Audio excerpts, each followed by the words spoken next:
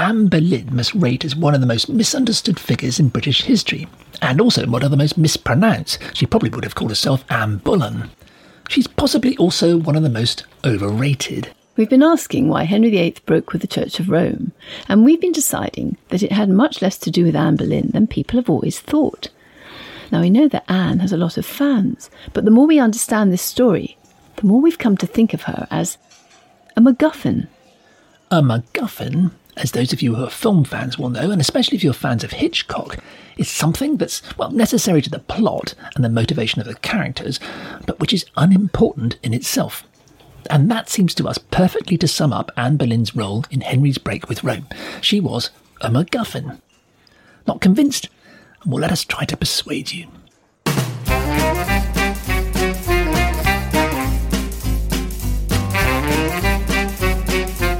Hello, good to see you at the History Cafe. This is where we come to talk usually about historical stories everyone knows. Just want to try out some new ideas. I'm John Rosebank. And I'm Penelope Middlebow. At the History Cafe, we revisit stories that have got stuck in our collective memory, but just don't look quite right to us. So get yourself a coffee, pull up a chair, and let's see what happens.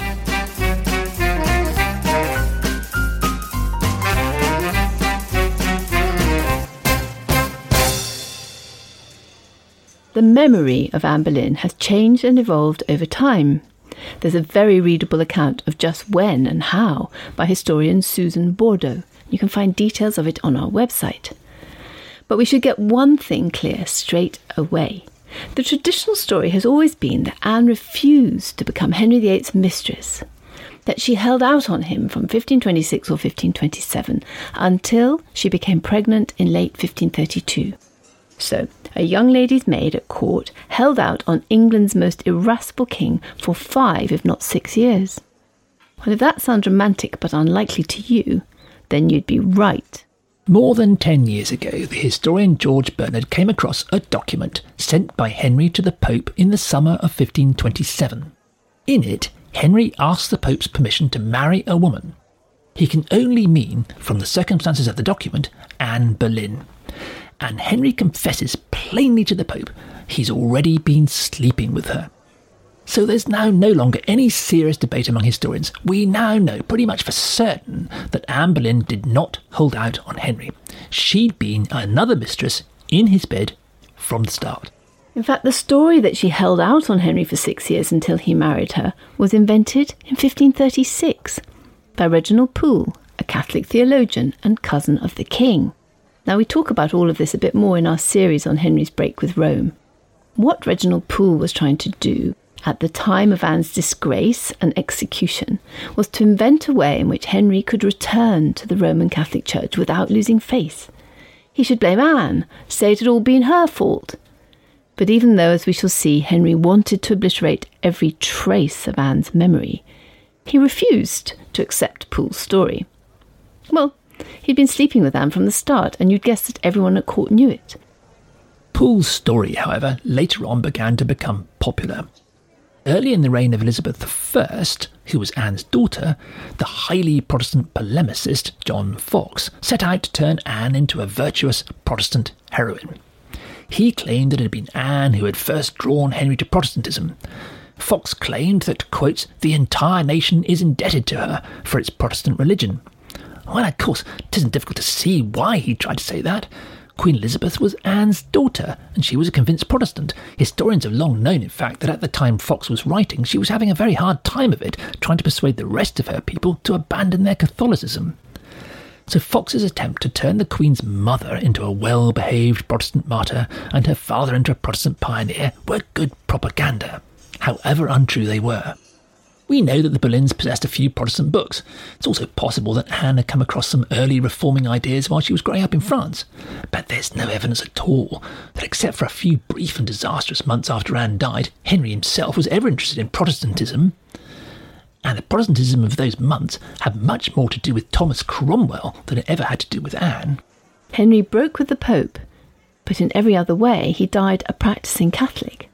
Anne had not been the virtuous Protestant heroine Fox tried to make her out to be. She'd been Henry's mistress, and does not seem to have had any influence on his religion at all. But once in Elizabeth's time, the myths started collecting around Anne and her relationship with Henry. They just kept growing. The Protestant recasting of Anne in Elizabeth's reign provoked an inevitable reaction from Catholic writers. Most notorious was the English Catholic priest Nicholas Sander. He created the image of Anne as a witch, hideous and deformed. Annual Spanish Corpus Christi processions still have a float of a monster, Tarlasca, ridden by Anna Bolena, a tiny figure of a girl. Extraordinary. After Elizabeth's death, Anne faded for a while from view. Shakespeare's Henry VIII was performed at the Globe Theatre in 1613. The performance on the 29th of June that year is its most famous. When the king makes his entrance for a masque, some sort of courtly entertainment, near the end of Act 1, stage cannon let off. Wadding from one of them sets the thatched roof of the theatre alight. Within minutes, the entire theatre burns down. No one's hurt, though one man's breeches have to be put out with a pot of ale. But when you read the play, you discover that Anne hardly speaks. Instead, her whole relationship with Henry has become a sexual joke, laced with double entendre. During her coronation, in Shakespeare's play, one character smirks that she is, quotes, the goodliest woman that ever lay by a man. Well, you can hear the audience snigger. Later, Henry explains that he asked for a divorce when, quotes, my conscience first received a tenderness, scruple, and prick. Another guffaw from the groundlings. Now, it's true that Anne herself appears in the play as an ambiguous character, part saint, part whore. But all the earnest Protestantism has been forgotten. Anne and Henry have mostly become a smutty comedy. The English Reformation, a bedroom farce. By the 1660s, one of Henry's expansive suits of armour was on display at the Tower of London. Girls were taken to see it. They would take out a pin and stick it into the armour's large red-lined codpiece. Then they would go away laughing that now they would definitely get pregnant. By the 1730s, someone had even rigged up a mechanism so that as the girls approached, the armour's skirts would clang open and present them with the codpiece to prick. Henry VIII had become a figure of fun who, the guides intoned, never spared woman in his lust. The extraordinarily named Restoration satire, Dido Talks and Acts Like a Fishwife, would sum it up. As old Babylon saith, the Protestant faith took deep root from the codpiece of Harry. By this time, Anne was appearing in fairy tales as a beautiful, clever, generous girl who defies her wicked, lustful king. But by the time the first biography appeared, 1821, Anne is back to being the Protestant heroine. Elizabeth Benger's Memoirs of the Life of Anne Boleyn gives her the credit all over again for bringing about the Reformation in England. Well, many Victorians agreed. By now, Anne is not only a religious reformer, she's also a witty and charming young thing.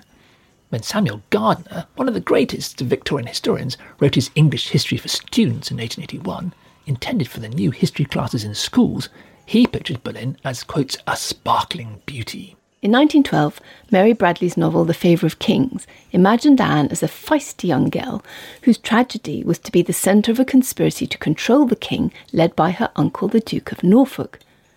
Now that was the story made popular in 2008 by the film The Other Boleyn Girl.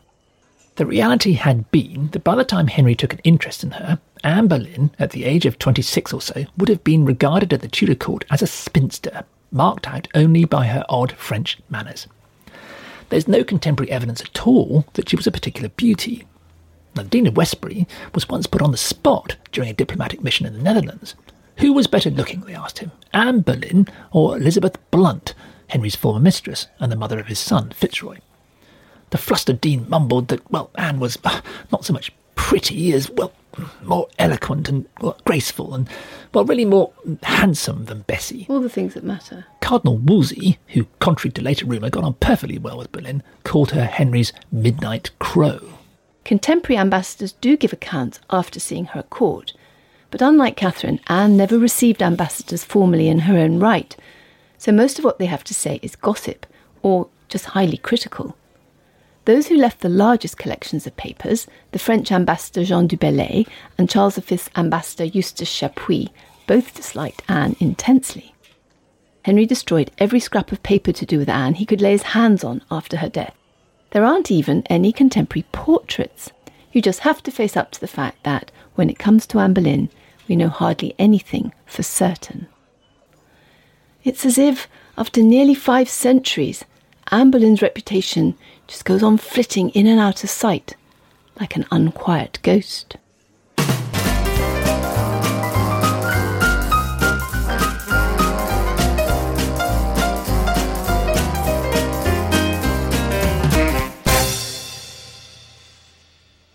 Trying to piece together a biography of Anne Boleyn is a detective story, hunting for scattered clues on the trail of a missing suspect. If you want a common-sense academic biography that works intelligently with the evidence, then George Bernard's is probably your best bet. He's the man who finally established beyond serious doubt that Anne and Henry were sleeping together from the start. Just about the earliest trace we have of Anne is in 1513 or 1514, when she was sent to the Burgundian court in Antwerp as a fille d'honneur, a maid of honour. Now, the Burgundian court had for generations been the fashionable place to go, and Anne's father, Thomas Boleyn, who was then a minor English courtier, probably thought it was the best finishing school for his daughters.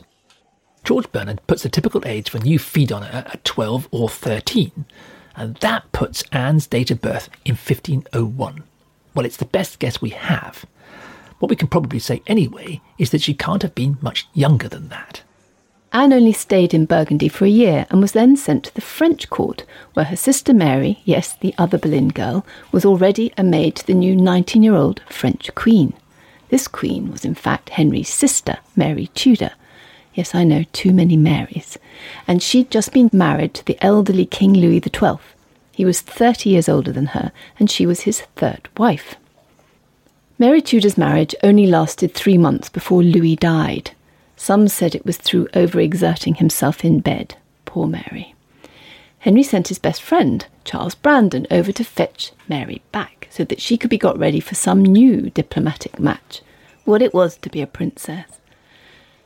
Brandon was only 12 years older than Mary and was a well-known jouster. In fact, he jousted at her marriage celebrations to Louis XII. Well, while he was at the French court, Brandon, rather unaccountably, married Mary himself. Some said the new French king, Francis, who was about the same age as Brandon, put him up to it. The French king would certainly have been delighted to stop Henry's sister marrying into some other European royal family and making an alliance against him. At all events, the couple went back to England, where Henry appears to have accepted their excuses. He made his old pal Brandon the Duke of Suffolk, and the couple went on being among the most important influences at Henry's court. Understandably, after her brief French escapade, Mary Brandon was always known at Henry's court as the French Queen. But the point of this story is that the Suffolks, Henry's sister Mary and his best friend Brandon, don't seem to have had any time for Anne. When they'd come back from France, they'd brought Mary Boleyn with them, but they left Anne behind. Now, maybe that was because she was only 14, and Claude, the wife of the new French king, was about 16. Anne went to work in Claude's household as a lady's maid. But it is interesting that the Suffolks later loudly supported Catherine of Aragon against Anne. And Mary Tudor, who unlike Anne was respectfully treated by the French as a sounding board in Henry's court, clearly shared the French court's dislike of Anne as Henry's mistress. Anyway, back to Anne, age 14. Here she was staying at the French court almost unnoticed. Ladies' maids at court might hope to pick up a good marriage. But as the daughter of a small-time English courtier, Anne wasn't much of a catch. After all, England and France were at war for much of the time she was there. 7 years went by, apparently without any prospect of either promotion or marriage. Anne may have travelled with Queen Claude to the Field of the Cloth of Gold in 1520, and perhaps met her parents there. They had both come over with Henry and Catherine. If she did, it was probably the first time she'd seen them, or at least her mother, in 7 years. The next year, 1521, Anne was at last called back to England. The reason wasn't that her parents wanted her back particularly, but that Cardinal Wolsey had come up with the idea of marrying Anne off to an Irishman, James the Lame Butler. It's a complicated story about trying to reconcile the Butlers and the Boleyns' rival claims to an important Irish title. But in the end, the marriage idea came to nothing. Why? Because Anne's father took the title for himself. By now, the English and French were at war again, and Anne couldn't be sent back to France. So she now got a job in Catherine of Aragon's household. Her mother probably pulled some strings, since she was the sister of the Duke of Norfolk and already worked there. Historian Barbara Harris has recently taken us into this hidden world. Step past the two guards and almost everything is run by women. Catherine had 33 female attendants, more than any previous queen. Many of these women spent a lifetime at court and built careers out of it. Girls usually joined at about 16, hoping eventually to earn the title of Maid of Honour. Well, Anne was already 20 when she started her job. Some found a rich husband and got out. In 1520, Anne's sister, for example, had married William Carey, who was another expert jouster and distantly related to the Earls of Northumberland. Other women, like Anne's mother, married, but then stayed, and went on to become ladies-in-waiting. At about the time Anne joined the court, her sister, Mary Boleyn, began her well-known affair with the king. She and her new husband were generously compensated with gifts of land. Maybe it tells us something about Anne that Henry preferred the older Boleyn girl, even though her recent marriage made his affair with her rather awkward and expensive. Sometimes we're told that Anne captured the king's affection because she was, quote, passing excellent in singing and dancing and played the lute, harp and rebec, a sort of early violin. She's supposed to have caught the king's eye when she acted in court disguisings. But this is a case of making too much out of a single piece of evidence because so little else has survived about her. Disguisings were lavish court entertainments. Henry took a leading role and other parts were played by his young male courtiers who besieged mock castles defended by young women, pelting them with fruit. Foreign ambassadors described disguisings at the English court as fabulous occasions in which they had the chance to dance with the beautiful people. The first record, in fact, we have of Anne Boleyn at Henry's court was in a pre-Lent Shrovetide disguising in 1522, not 1523 as some historians suppose. She appeared as one of 8 lady virtues, defending their honour against Henry and his crew, who were disguised as amorousness, nobleness, youth, and other manly qualities. Anne played Perseverance. Perhaps at the age of 22, and 2 years after her sister's marriage, with no match in sight for herself, someone thought it might be good casting. That's mean. But if Anne shone as Perseverance, and we don't have any evidence at all that she did, the disguising soon petered out after that. They'd been produced and designed by William Cornish, master of the Children of the Chapel Royal, but Cornish died in 1523, and no one seems to have risen to the challenge in the same way. There's no record anyway that Anne ever appeared in one again, at least until her appearance in Calais in 1532. Her one and only moment at the English court had anyway come just when Henry was starting his relationship with her sister. So it's pretty clear that Henry didn't fall in love with Anne Boleyn because she was the star of court entertainments. There's a story that Anne now fell in love with Henry Percy, her brother-in-law's cousin. Percy was heir to the earldom of Northumberland, one of the most strategically important titles in the north of England. Later on, there was a rumour that Anne and Percy informally agreed to marry. There's no evidence it's true. All we know is that by the time in 1527 Henry wrote to the Pope about Anne to say he was sleeping with her and had slept with her sister and now wanted to marry Anne, he reported that Anne had previously been engaged to someone. Well, Henry may have been referring, of course, to the Irishman, James the Lame Butler, or to Henry Percy. The engagements were almost as serious as marriages and had to be declared to the Pope so that he could issue a dispensation from them. Much later rumours also claimed that it was Wolsey, or even Henry himself, who stepped in to prevent Anne from marrying Percy. But it seems much more likely, if she did ever get into an affair with Percy, that it was Percy's father who'd stopped it. After all, Anne fell far below the status to marry his son. Anyway, he'd already lined up a very suitable marriage with a girl from the Earl of Shrewsbury's family. It sealed an alliance between 2 of northern England's most powerful families. It was a major boost for the security of England's northern border.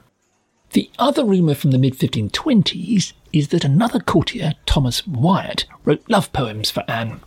But, well, Wyatt was a well-known poet, and his work is shot through with expressions of courtly love, which didn't signify there's anything romantic in the poet's mind. Anyway, even if there was, Anne apparently ignored him. So, by 1526, Anne was still a humble lady's maid, probably around 25 years old, the kind of age when ordinary farming girls were getting married. But a good 10 years after the second daughter of a gentry family should have been finding a match. Suddenly, that year, according to some historians, she caught the eye of the king.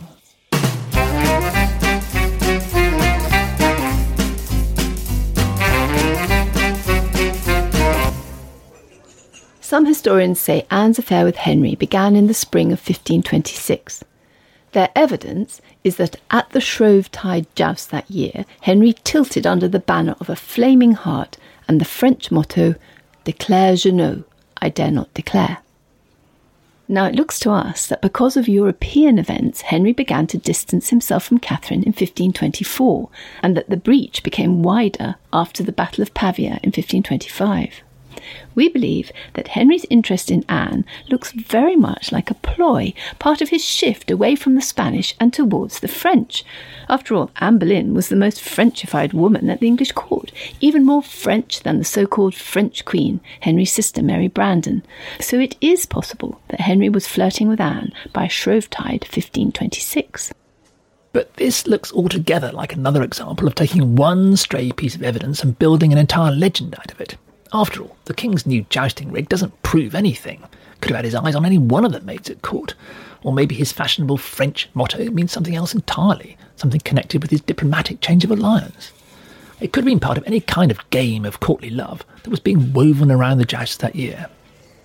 There's no really reliable documentary evidence that Henry took any interest in Anne Boleyn until the summer of 1527. That's when the chance survival of some accounts show Henry giving her gifts at Beaulieu while he was there on his summer progress. And then Henry sends his secretary, William Knight, on a scary mission to Rome to ask Pope Clement for permission to marry her. Now, it's in the papers that Knight was carrying that Henry makes it perfectly plain that he's already, by then, sleeping with Anne. So by the summer of 1527, Anne was definitely Henry's new mistress. At some point, Henry wrote a series of letters to Anne. Even though he later tried to destroy everything to do with her, 17 of these letters survived. They were apparently stolen and smuggled out of the country and eventually found their way to the Vatican in Rome. The chief suspect, in fact, is a Catholic cardinal who left England hurriedly in 1529 and suffered the indignity of having his bag searched at the Channel. Well, that may give us some kind of clue as to the date the letters were written, but it's only a guess. Now, at first sight, you'd think that letters like these would give us a wonderful insight into Henry's relationship with Anne. But when you start to read them, they're frustrating, disappointing. To start with, they're all by Henry. Now, some historians who should know better have tried to reconstruct Anne's replies and built whole interpretations and dates for their relationship on what they imagine she might have written. But since none of Henry's letters are dated, we can't possibly put them in any kind of order, and so trying to imagine how Anne might have written back in between isn't even clutching at historical straws. We certainly should not be using this kind of guesswork as historical evidence. Very unusually, for documents dating from Henry's court, the letters are often in French. That at least seems to confirm our guess that it was Anne's Frenchness that was her attraction for Henry. But we don't know whether this was personally or politically. And the fact is that that's just about the only decent historical conclusion you can draw from these letters. The big problem is that the letters are expressed in the language of courtly love. Now, this was a courtly culture that had been imported from the fashionable court in Burgundy, just like the formality and fantasy that surrounded Henry's favourite, jousting. In fact, the two were often connected. Competitors tilted in honour of their so-called mistresses, chosen for the day as part of a narrative of elaborate play acting and storytelling that was woven around the tournament. Well, this courtly love also spilled out beyond the jousts and into flirtations between young courtiers who exchanged tokens and letters like those Henry wrote to Anne. The historian Eric Ives has very sensibly suggested that in a society like this, where marriages were arranged as business deals, this kind of formalised correspondence was a way of letting young people flirt harmlessly with each other without getting too involved or creating any misunderstanding. Well, that may be true for the courtiers, but Henry's letters have created all kinds of misunderstandings for historians ever since they were first published in 1720. Well, without any other documents about Anne, it's no surprise.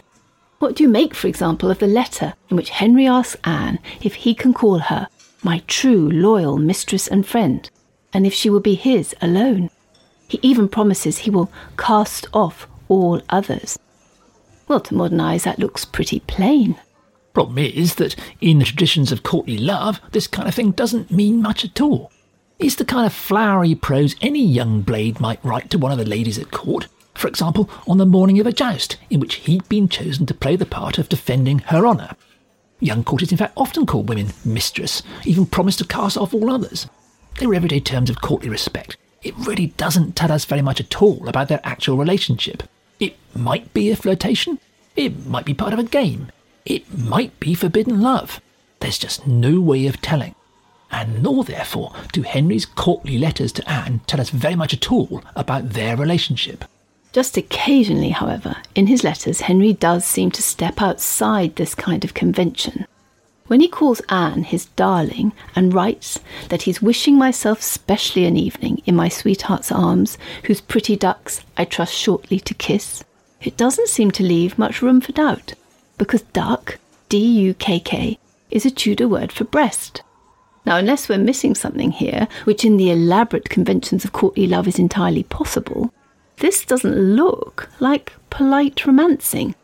It's difficult to conclude anything from this letter other than that Henry and Anne were sleeping together. But if that's the correct conclusion, and when it could have been, we have no idea, and it doesn't, after all, tell us anything we didn't already know. So the king's letters may or may not show that he thought he was in love with Anne. In June 1529, the French ambassador says that Henry was quelque peu amoureux, a little bit in love. But in a way, it's irrelevant whether he was or not. As historian Eric Ives says, English kings never marry the women they love. They keep them as their mistresses. The one exception was Edward IV, who'd secretly married Elizabeth Woodville in 1464. She was the first English woman to marry an English king since the Norman Conquest. Now, this is important. Elizabeth Woodville was a great queen, far more capable at playing the role of consort than Anne ever was. Even so, Edward's marriage to Elizabeth Woodville was a political disaster, causing such resentment that his wife, like Anne, was never accepted by many at court. After Edward's death, their 2 children were secretly murdered in the Tower of London, probably on the orders of Richard III, though the Richard III Society, of course, have other suspects. Now, Henry was in many ways like his grandfather Edward IV. More important, he must have known about his grandmother and the fate of his own mother's 2 younger brothers in the Tower. It was certainly no encouragement at all to marry the daughter of a minor English family, however besotted with her he might be. And after Anne, the only other English women to marry an English king were Jane Seymour, Henry's 3rd wife, who died after giving birth, Catherine Howard, his 5th, who like Anne was executed, and Catherine Parr, his 6th, who survived him. That's until the not very English-sounding Mary of Teck married the future George V in 1893. Now that was a dynastic match that turned into a love affair. Even if it's beside the point, we'd still all like to know what Henry felt. But trying to get inside the head of historical characters is never a good idea, and here we're grasping at documentary straws. In January 1529, for example, Cardinal Campeggio, over in England to investigate Henry's divorce case, reported that Henry and Anne were kissing in public like a married couple, but, quotes, holding out on any further conjunction. Well, if that sounds clear enough, we have to remember what was going on at the time. Henry wanted the cardinal to decide the case against Catherine in his favour. So, of course, Henry wanted him to think he'd found a new potential wife, Anne, but was keeping a religious distance from her. 6 months later, the French ambassador was hinting that Henry and Anne were back in bed together and that the king wanted to hurry up with the divorce case in case she got pregnant. But just stop for a moment. If Henry wanted to keep the French on their toes, he might well want them to think that, especially in the summer of 1529, when they were threatening to abandon him and sign a deal with the Spanish. Mm-hmm. So we're just left with nothing but gossip, unreliable gossip. We have to face the disappointing fact that we really know nothing about Henry's feelings for Anne in these years. All we can deduce is that he was in absolutely no hurry to marry her.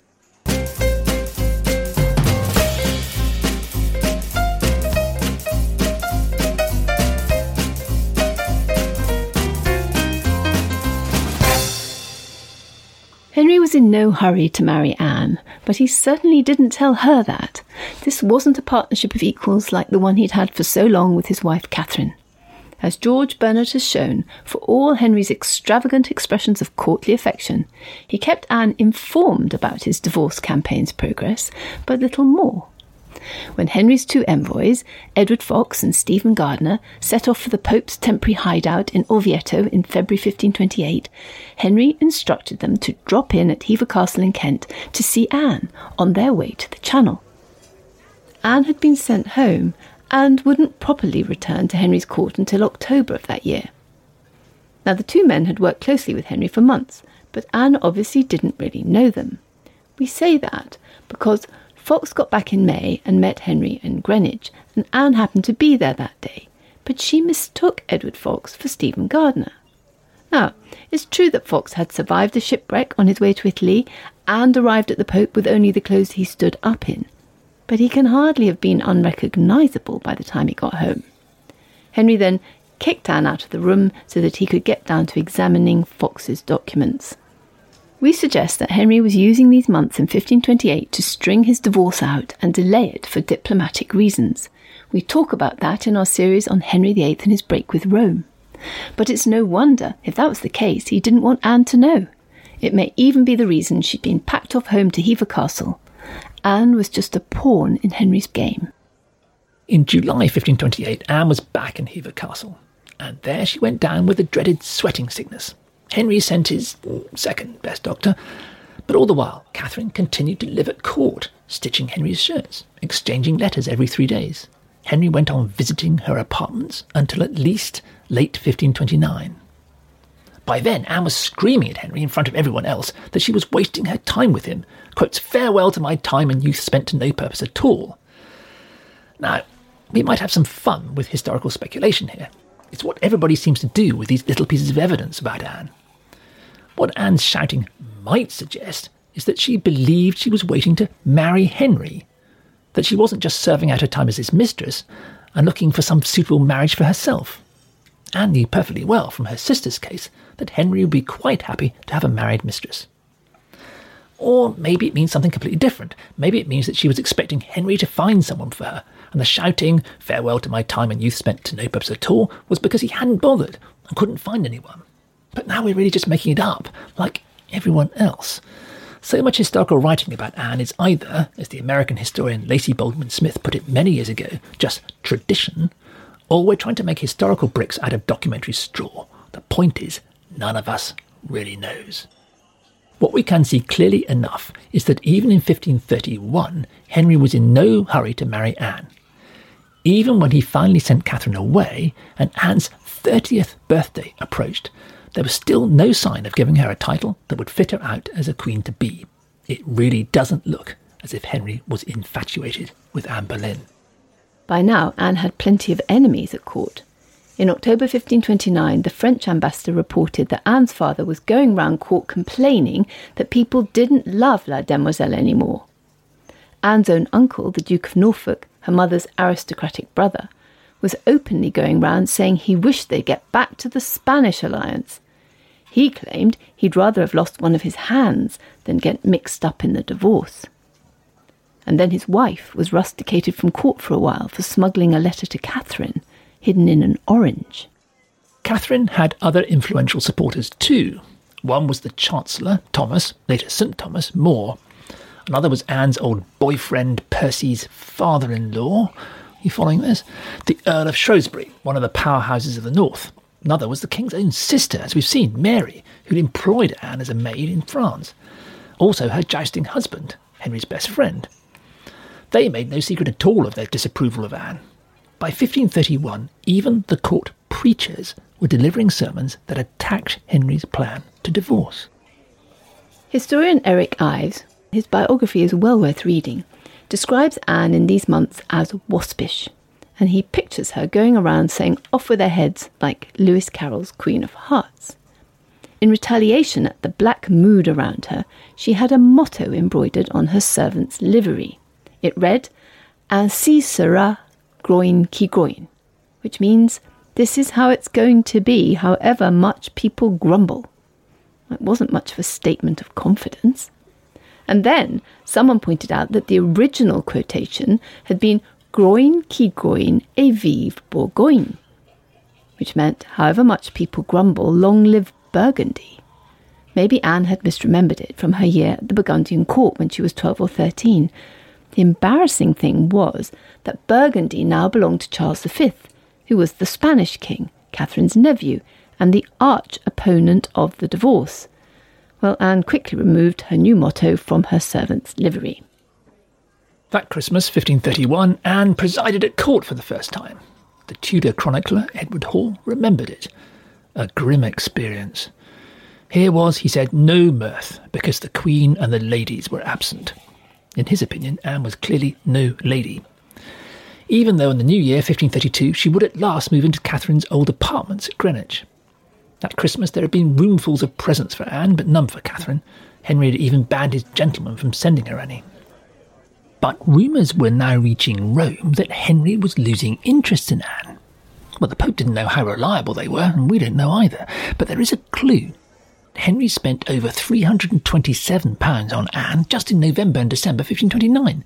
But in the whole of the next year, 1530, he only spent £220, and the same the following year. The figure only climbs back up to £330 in 1532, and that was the year that Henry made Anne Marchioness of Pembroke, took her to France. But 50 quid of that was money Henry lost to her in 10 days playing a card game called Pope Julius. So perhaps the reports reaching the Pope were correct. Now, Pope Julius was the one who'd given Henry and Catherine their permission to marry. However, losing interest or not, losing at cards or not, Henry lets Anne get pregnant in November 1532, then marries her, probably in January 1533 in secret. It could be seen as nothing more than the best of a bad job, and we say that because without a papal divorce, no serious royal family would allow their daughter to marry him. But Henry needed a new heir to replace Mary, whom his divorce was making illegitimate. But even as the king's new pregnant wife, Anne's popularity did not improve.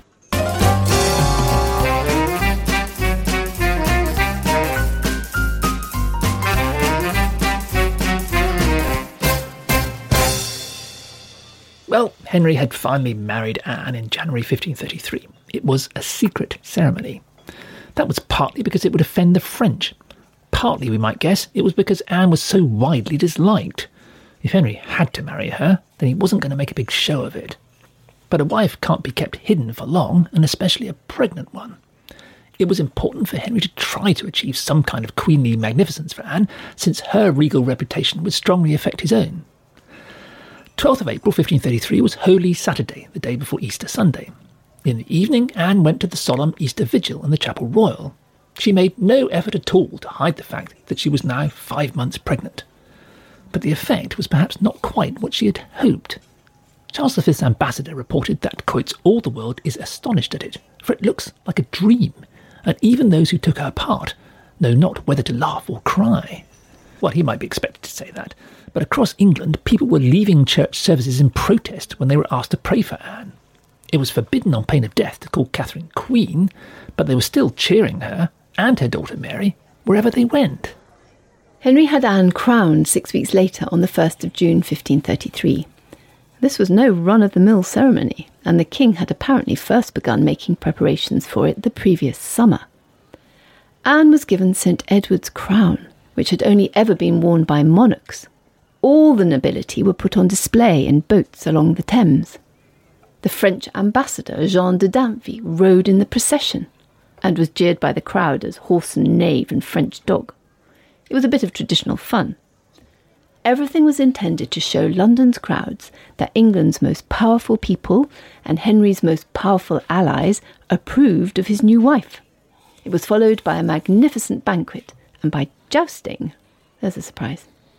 Charles V's ambassador Chapuis recorded the whole business as, quotes, a cold, thin and very unpleasant thing, to the great regret, anger and reluctance not only of the common people, but also of all the rest. But of course he would say that. Chapuis also remarked that Henry and Anne seemed to have had little to do with each other that summer. Well, of course he would say that too. And Anne was by then heavily pregnant and being shipped off for her long confinement, as the contemporary custom was. On the 7th of September 1533, Elizabeth was born, a redhead like her father. But as historian Eric Ives says, quotes, there's no evidence of the crushing psychological blow that some have supposed.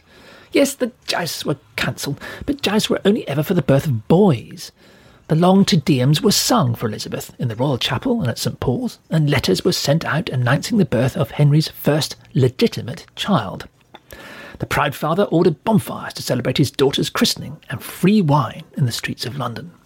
George Bernard found a number of reports that the king and his new queen were happy together that autumn. By the spring of 1534, she was reported to be pregnant again, though this time no baby came. Possibly Anne miscarried. By the middle of 1534, reports began to emerge that the couple were arguing. Anne was ticking him off for philandering. He shouted back that she would still be a lady's maid were it not for him. As Bernard points out, Anne was in a much weaker position than most queens, who had aristocratic or royal status of their own, and had been married in diplomatic alliances between nations. Anne had come from nowhere, and her position depended solely on Henry's support. No wonder she was sensitive about rivals. But the evidence suggests that Henry went on looking around at the other ladies' maids at court, though by 1535 the couple were reported to be getting along again. Anne's downfall is a long and complex story, and it would take more than a few minutes to analyse. It was long supposed that her downfall was the result of a falling out between Anne and Thomas Cromwell in 1535. But Dermot McCulloch, who has written the most recent and desk-splinteringly enormous biography of Thomas Cromwell, has argued that there'd always been tensions between Cromwell and Anne. Cromwell, after all, had always been a supporter of Catherine, and may have felt Anne was holding his career back. By early 1536, Cromwell was in touch with Mary, Catherine's daughter, perhaps with a view to putting her back in line for the throne. McCulloch's argument is that Cromwell picked up rumours from the French, who you recall also never liked Anne, that she was guilty of adultery, and then used those to turn Henry against her. Now, Dermot McCulloch knows more about all of this than any of us will ever know. He's probably right. But even McCulloch has to rely on the gossip of Chapuis, Charles V's ambassador, who deeply disliked Anne. Also on these rumours from the French, and on sources written long after the event. Like everything else about Anne, mostly you have to say that we just don't know. For what it's worth, Anne's biographer, George Bernard, reckons it's not impossible that Anne was guilty of adultery, though not of adultery with 100 men as she was charged. But Bernard agrees that nothing can be proved. The broader context is that Thomas Cromwell extracted much of the evidence against Anne through torture, forcing her musician Smeaton to confess by tightening a knotted rope around his eyes. It was Cromwell who'd introduced the use of torture into England for the extraction of evidence. And then you have to look at the statistics. Henry had executed 2 of his father's most hated advisers in the first 14 months of his reign. In 1513, he executed a nobleman who'd been imprisoned by his father. And in 1521, he executed the Duke of Buckingham for plotting against him. Dukes of Buckingham were always getting executed. In 1531, he executed a landowner caught up in a feud among the Welsh aristocracy. So 21 years of Henry's reign, 5 executions of influential people. But Anne Boleyn was just one of at least 33 people then executed in the 6 years between Thomas Cromwell's rise to any position of influence and his death in 1540. Now, whatever your view of Cromwell, and you have to say that these days most of his supposed achievements are disputed by most historians, the statistic speaks for itself. Cromwell was a totalitarian thug with a Stalinist taste for torture and execution as a tool of power. Anne was just one of his victims. Anne was executed, beheaded with a sword by a French executioner. The very next day, Henry was engaged to one of Anne's ladies-in-waiting. That's 27-year-old Jane Seymour, whom he'd been seeing for months, perhaps, according to Bernard, over a year.